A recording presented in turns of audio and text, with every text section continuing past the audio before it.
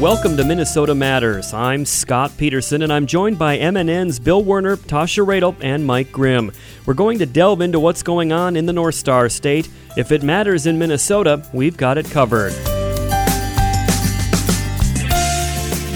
This week, the Minnesota Rural Electric Association's priorities in the upcoming state legislative session. A Minnesota woman is headed to the Winter Olympics to officiate curling, and the Minnesota State Farm Service Agency's new director. But first, the crime wave in parts of Minnesota and the state's whopping $7.7 billion budget surplus took center stage at the state capitol this week as lawmakers get ready for Monday's start of the 2022 legislative session. Bill Werner brings us up to date. Scott, let's start with the crime problem, which pretty much everyone acknowledges is issue number one because the situation in the metro area and in some parts of greater Minnesota has deteriorated significantly since the murder of George Floyd and subsequent fallout. Minnesota House Democrats this week rolled out their $100 million anti-crime package, which includes money for community nonprofits, they say, to help prevent crime in the first place, also funding for community policing grants and more investigators, and money to help more police departments purchase body cameras. St. Paul Representative Carlos Mariani. This legislation is focused on fighting crime, not on fighting one another politically. Republican Representative Brian Johnson from Cambridge responded House Democrats put more money in their energy package for trees than funding for police and their anti-crime package. Email I just received today from a lady that lives in Minneapolis that's afraid to even go out of her house right now. It's getting so bad down there. Later in the week, Senate Republicans rolled out their priority list for the 2022 session. Majority Leader Jeremy Miller saying public safety is in position number one. More cops results in less crime. We will put forward proposals to hold violent criminals accountable for their actions. Governor Tim Walz rolled out his plan this week. $300 million over 3 years, $250,000 annually for an average Minnesota city to help fight the crime wave. The governor also wants $45 million for various community-based programs, including community policing, much different from Senate Republicans, who are focusing on more officers on the street and tougher sentences for criminals. The governor responded, accountability needs to be part of it, but we've been down this road before in this country. That if it's simply about, higher incarceration rates, whatever, we end up with the highest number of people incarcerated in the entire world. And this week, battle lines officially drawn between Democrats and Republicans on what to do with the state's record $7.7 billion surplus, which many expect to get even larger when the next economic forecast comes out in about a month. Instead of a governor gimmick, Senate Republicans are going to focus on permanent, long-term, ongoing tax relief. Said Senate Majority Leader Jeremy Miller. Chanhassen Senator Julia Coleman says about the tax rebate checks Governor Walz is pushing. The proposal from the governor is insulting. It barely covers the monthly costs of diapers in my house. Majority Leader Miller said Republicans will roll out details of their tax cut plan in the next couple of weeks. You can expect a very large tax relief package coming from the Senate Republicans. And among their proposed cuts? Senate Republicans will make it a priority to repeal the tax on Social Security income. No more taxes on Social Security income. Governor Walz responded 60% of Minnesota recipients pay zero tax on their Social Security benefits. 80% pay on only a small portion. So Republicans, he says, want to remove a tax on millionaires. When they're saying, boy, you're taking grandma's Social Security money and taxing it. If grandma's making a couple $1 million a year in that, we're asking her to pay a few dollars from a portion of her Social Security. Minnesota House Democrats didn't give a specific number, but sent strong signals this week that they could propose using billions of the state's $7.7 billion budget surplus to increase funding for child care and early learning, K-12, and higher education. House Speaker Melissa Hortman talked about what happened last session with positions staked out the same this time around. There is a Republican frame that it's all extra. It's all money that the state didn't need. And there is a Democratic point of view that we all made a conscious decision to compromise with Republicans, not shut down state government, and take less than we knew that we needed in several areas. Concentrate on basics in Minnesota's public school classrooms, responded Senate Republicans. Senator Roger Chamberlain says the state should not throw money at new programs until there's full reading proficiency for every student. They need to be in school. They need normal structure. They need their friends. They need the schools. And they need to be out of masks. But will Chamberlain introduce a bill to ban any mask mandates in Minnesota schools? No. We're focused on the test scores. We're focused all our effort on supporting educators and parents. Chamberlain didn't say whether Senate Republicans will again push for what they call parental choice options, what Democrats label as school vouchers. Governor Walz this week renewed his push to legalize recreational marijuana in Minnesota, even though it has almost zero chance of passing the Republican-controlled state Senate, particularly in an election year. Walz says about recreational cannabis that he's not encouraging people to do this any more than overindulging in alcohol, but he says prohibition has not worked. It's taken a huge amount of police resources away from things that they should be doing of fighting violent crime, and it's had a disproportionate impact on communities of color. But Ryan Hamilton with the Minnesota Catholic Conference argues, we believe there's a better path to justice than normalizing and commercializing a highly potent, addictive substance that has been linked to the degradation of communities, linked to the degradation of the environment, and linked to the degradation of the overall common good. Scott? Thank you, Bill. More Minnesota Matters after this.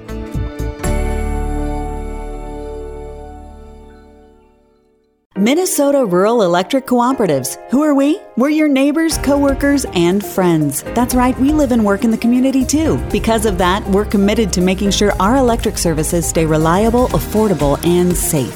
Throughout the state, Minnesota electric co-ops work independent of each other, but with the same goal: provide power to Minnesota. You have so many other things to worry about. Your electricity isn't one of them. Minnesota Rural Electric Cooperatives, bringing power to the people of Minnesota. Ranger Station. Yeah, hi. I'd like to report a bear sighting in the forest. 1 second, I'm having a smoke. Next thing I know, I'm face-to-face with Smokey Bear. Wow. And he told me it only takes one spark to start a wildfire. Did you know 9 out of 10 wildfires are caused by humans? I had no idea. That's why Smokey's famous and you're not. If you see someone in danger of starting a wildfire, step in and make a difference. Brought to you by the U.S. Forest Service, your state forester, and the Ad Council. Learn more at smokeybear.com. Only you can prevent wildfires. Welcome back to Minnesota Matters. I'm Scott Peterson. The Minnesota Rural Electric Association is among the groups vying for attention and funding as lawmakers get ready to return to the state capitol for the upcoming legislative session. I spoke with Mike Bull about his new role as Director of Policy and Regulatory Affairs at the MREA and what he hopes to accomplish with lawmakers in the weeks ahead. Just to start with, this is my first session with the MREA. But I think it'll be my 26th session since I started working on issues at the Capitol. I'm brand new at MREA, but I've been a Steel-Waseca electric co-op member for a number of years on our farm outside in Nerstrand State Park, and really happy to be at MREA as a co-op guy through and through. We think our nonprofit cooperative model, being owned by co-op members, governed by co-op members, and solely for the benefit of co-op members, is truly the best way to deliver this essential service of electric service to Minnesotans, especially to rural Minnesota. So looking ahead, as I look at this upcoming session, I look back at the previous session. We passed the significant priorities that we brought to the legislature last session, passage of the Energy Conservation and Optimization Act, which was a reform of the state's energy efficiency framework that MREA had been working on for many years on behalf of our 50 co-op members. That was a priority also for Governor Walz. We passed legislation authorizing electric co-ops to use their electric easements for the purpose of providing broadband service to their members. Not every co-op wants or needs to provide broadband, but for many co-ops, rural broadband is the new rural electrification, where farmers and other rural leaders, cooperative leaders, are pulling together to provide an essential service that the for-profit companies wouldn't bring to rural Minnesota. And, that'll be a focus going ahead to this session as well. Our top priority also relates for this upcoming session, the 2022 session, also relates to broadband. We expect a proposal by the cable industry to impose a standard pole attachment fees that co-ops would have to charge cable companies to attach their broadband equipment to co-op poles. It's a cable priority all over the country. But the problem, Scott, is that every co-op's system is different, every pole is different, and there's just no way that one standard fee would allow a co-op to recover all the costs associated with attaching cable equipment to a co-op's poles. Co-op electric rates would then have to increase to cover the cost. The rest of those costs, thus requiring member owners, co-op member owners like myself, to subsidize these for-profit cable companies, which is, I think everyone would agree is a ridiculous result. Cable has been signing up an army of lobbyists to push their priorities for the session, so we'll need to activate our co-op grassroots to help push back on this pole attachment initiative. We have co-ops all over the state, as you know, so our grassroots efforts are pretty extensive.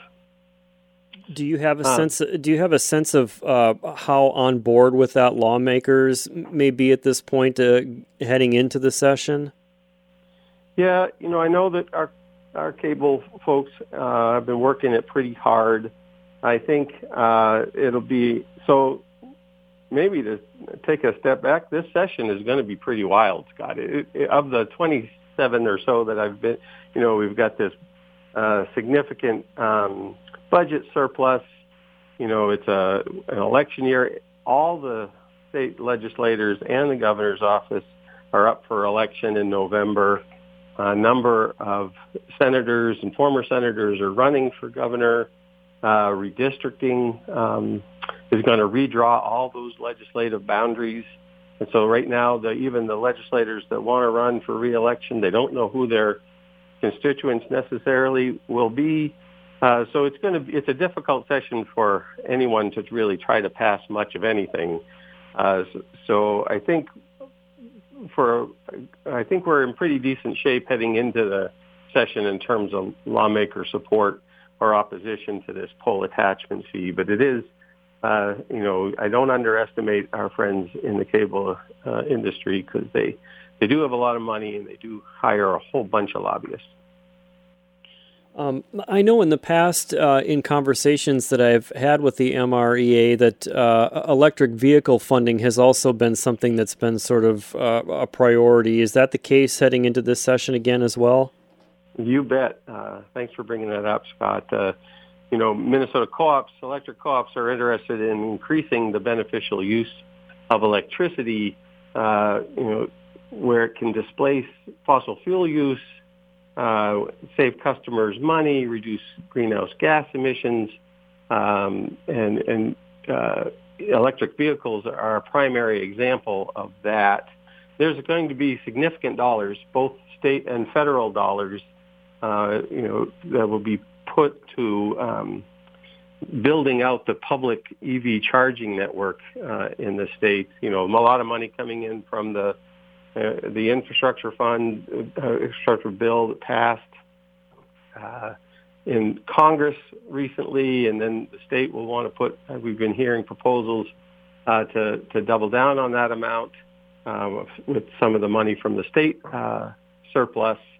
And we'll want to work to push out the majority of any funding for public EV charging out to greater Minnesota, to rural Minnesota, to help alleviate EV range anxiety, which everyone recognizes is a barrier to further EV penetration in the state. So folks need to have confidence as they drive from, Wilmer to the Twin Cities, or the Twin Cities up to Roseau, that they have, they can easily find places to charge their electric vehicle. Maybe not quite as easily as finding a gas station, a convenience store, but at least somewhat similar, so that people are able to buy an electric vehicle with confidence. Mike, we're just about out of time here, but I wanted to give you an opportunity to let our listeners know, if they're hearing this and maybe want to find out more about the MREA and find out a little bit about some of these issues that you've already talked about in the upcoming legislative session. Where would you direct them to go? Sure, I direct them to our website at www.mrea.org,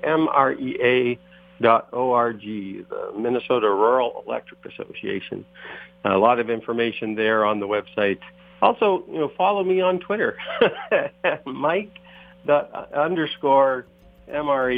I put out a lot of good information about co-op priorities and the way we think about the world. Thank you to my guest, Director of Policy and Regulatory Affairs at the MREA, Mike Bull. Minnesota Matters returns after this.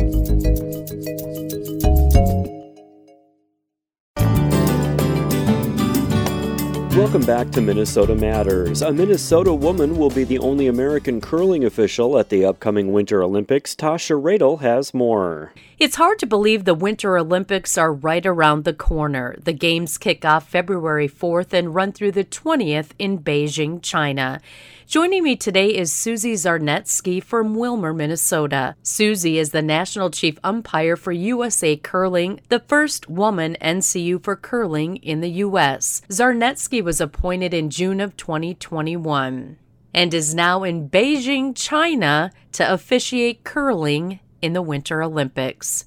So, Susie, I knew you were in Korea officiating in 2018 at the Olympics, obviously before the COVID-19 pandemic hit. Now, 4 years later, we are in a worldwide pandemic.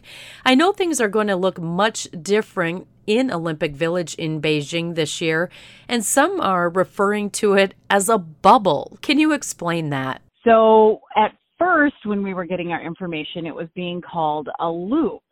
And once you were in the loop, you were expected to stay away from the public, stay in your room, just stay near our group, in our group, and even then not have conversations that were without masks, still continue to social distance.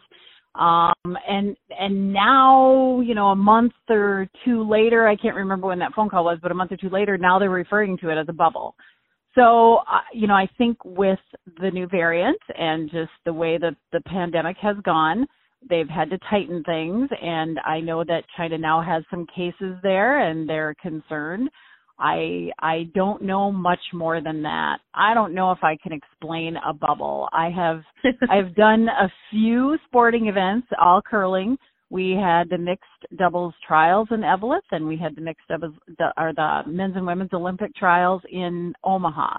And in both those cases, all of the athletes, all of the officials, and any of the volunteers who were involved in facilitating the event were separated from the public. I don't know if that's what a bubble is or if that was a loose bubble. I mean, we didn't have any problems with any cases. So, Susie, does this mean you can't even leave your hotel, go shopping, use public transportation, things like that? In that call, however long ago that was, the Zoom call was with one of the IOC members, and they made it clear to us that we are to stay in our room when we're not officiating, we are not to gather in groups. And the latest communication, no hugging, no close conversations. So it's going to be a mental challenge. It's going to be a lonely month. I'm a pretty gregarious, affectionate person. So, and I'm used to going to these events with my husband, and he is not going. I'm going by myself. This is probably going to be the biggest big girl thing I do in my whole life, is get on a plane and fly to China and navigate all of that by myself with my suitcase and figure it all out, work, and then get back here. So hopefully I can do this, and I'm fairly confident, but there's some things I'm anxious over, and I think that that's okay and normal, and I will figure it out. Wow. So outside of the actual curling events you'll be officiating, you are pretty much in, I guess I'd call it, self-isolation. Have you thought of ways to keep busy? Well, I'm trying to find this paint by number that I bought during the pandemic, and I never started it. I know it's here in the house somewhere, and I'm sure I'll find it before I leave tomorrow. I haven't done a real job searching for it yet, but I'm pretty sure I can find that. I'm going to take that with me. I figured that would be good because all the paint is in little pods and it'll be easy to pack. I have downloaded 4 different complete series of shows, so that way I don't have to try to connect and watch anything. I'm going to try to clean up my inbox, but I don't know, that doesn't sound very exciting, so that may not become a priority. My inbox is, I don't delete anything, not because I'm a hoarder, but just because I want to be able to search and find different documents and things like that for curling. But I need to organize it. I need to clear it out. It's a mess. So, that's kind of some of the exciting stuff I'm going to do in Beijing. Nothing against any other city, but I might as well be in Detroit because it's not going to make much difference to me. I'm either going to be at the venue or I'm going to be at my hotel room. So, yeah, kind of a bummer, but it's okay. Susie, I know you've officiated hundreds of events across the country, the world. Does each of these events hold a special, spot in your heart, so to speak? When you look at like the NFL, and maybe it's different for them at every event too, but when you look at the NFL, the NBA, their courts are all the same. Our venues are all different. Sometimes we're at a tiny little curling club. Sometimes we're at a big, huge, stadium type arena with seating for thousands. So it just depends on where we're at. That changes the flavor of the event, definitely. It's going to change it because there's not really going to be any fans in the stands. That's going to be a little weird because we had tons of fans in the stands when we were in Pyeongchang, so in South Korea. So that's going to change it a little bit, but they're all very special. I have great memories from every event I've been at. So yeah, they're very interesting. Curling's a wonderful, warm, welcoming world. It's smaller than some other sports, so we all know each other. I can't say we're all friends, but we're all friendly, and it's definitely a very gentle sport at this point. That may change as the future goes and it gets more competitive, but right now it's a gentleman's sport, gentlewoman's sport. Thanks again to my guest, Susie Zarnetsky from Willmar. Again, Susie is the only American in Beijing officiating curling at the Winter Olympics in Beijing, China. Again, the Winter Olympics open February 4th. Back to you, Scott. Thank you, Tasha. Minnesota Matters returns after this. You wanted to see me? Yes, please, have a seat. So here's the thing. When this company brought you on, we took a chance on you. You didn't have that 4-year college degree we typically look for. Right. But we gave you a shot anyway. And since then, you've worked incredibly hard and given it your all. Thanks. You've been an important asset to the team, but I don't think you can be an intern here anymore. We want to hire you. You're serious? Absolutely. Find your next great employee. Introduce yourself to the Grads of Life. Who are they? Talent worth knowing about. Young adults of unique determination and experience. An ideal fit for your company in an entry-level position, internship, or even mentorship. They might not have every qualification you typically look for, but they're exactly who your company needs. I won't let you down. I know. Don't miss out on a resource many innovative companies have already discovered. Go to gradsoflife.org to learn how to find, cultivate, and train this great pool of untapped talent. Brought to you by the Ad Council and gradsoflife.org. Welcome back to Minnesota Matters. The Minnesota Farm Service Agency has a new statewide director. Whitney Place takes over the position after most recently serving as Assistant Commissioner of the Minnesota Department of Agriculture. M&N Farm correspondent Mark Dornkamp had a chance to chat with Place about her new job and her goals. Whitney, as you approach this new role, what are some of the priorities that you are formulating? What are your expectations? I'm still taking in a lot of information and meeting a lot of the great people who work at the agency. But I was most interested in this position because of the direct access that it has to farmers. And I felt like I could bring my years of experience working through agricultural issues to the position. So some of my priorities are to make sure that we're still effectively delivering FSA programs, even now in light of the pandemic, And I know it's frustrating for some folks who can't get into their offices, but it's a priority to keep all of our staff safe and our customers safe. So we're working through all those issues and have been for a while to make sure that we're available via phone or email to get make sure that everyone has access to all the programs. We want to continue. I come from a conservation and environmental background as well, and I really want to continue to expand our efforts to protect our most vulnerable lands from erosion through our conservation programs at FSA, but understanding and making sure that we're doing it in a way that is helpful to farmers. And I also want to just make sure that the implementation of our programs is informed by the community. So I hope that I have some good relationships with our ag community so that we can work together through any issues that might come up with any of the programming. I did a story this week on the commodity title, and the deadline for ARC and PLC is March 15th. So as you get settled into your new job, the FSA office is going to be really busy with farmers getting signed up with these approaching deadlines for the upcoming growing season. Absolutely. And we know, there's going to be a lot of maybe changes in some farmers' operations. And one thing that I would like to plug is that we're holding a webinar with the University of Minnesota Extension next Wednesday that will go over any sort of considerations that farmers should be making on election of the ARC or PLC programs. So that's free to register for if farmers have any questions about those options. With the Farm Bill expiring in 2023, I'm sure you've got that at least in the back of your mind as far as potential changes to some of these USDA programs and how it could affect FSA offices. Mm-hmm. Yes, definitely. And, I see my role as being a resource to farmers in Minnesota. I see myself as being an advocate for our agricultural community within the administration. So if there are changes to programs that people would like to see happen in the next Farm Bill, I'm here to listen, and I hope people reach out so that I can take that back to USDA. Anything else that you want to make sure we touch on today? I don't think so. I'm really excited about the position, and, my contact information is widely available, so I really hope anyone who has any issues reaches out to me at any time. That's new Minnesota Farm Service Agency Director Whitney Place with Mark Dorenkamp on Minnesota Matters.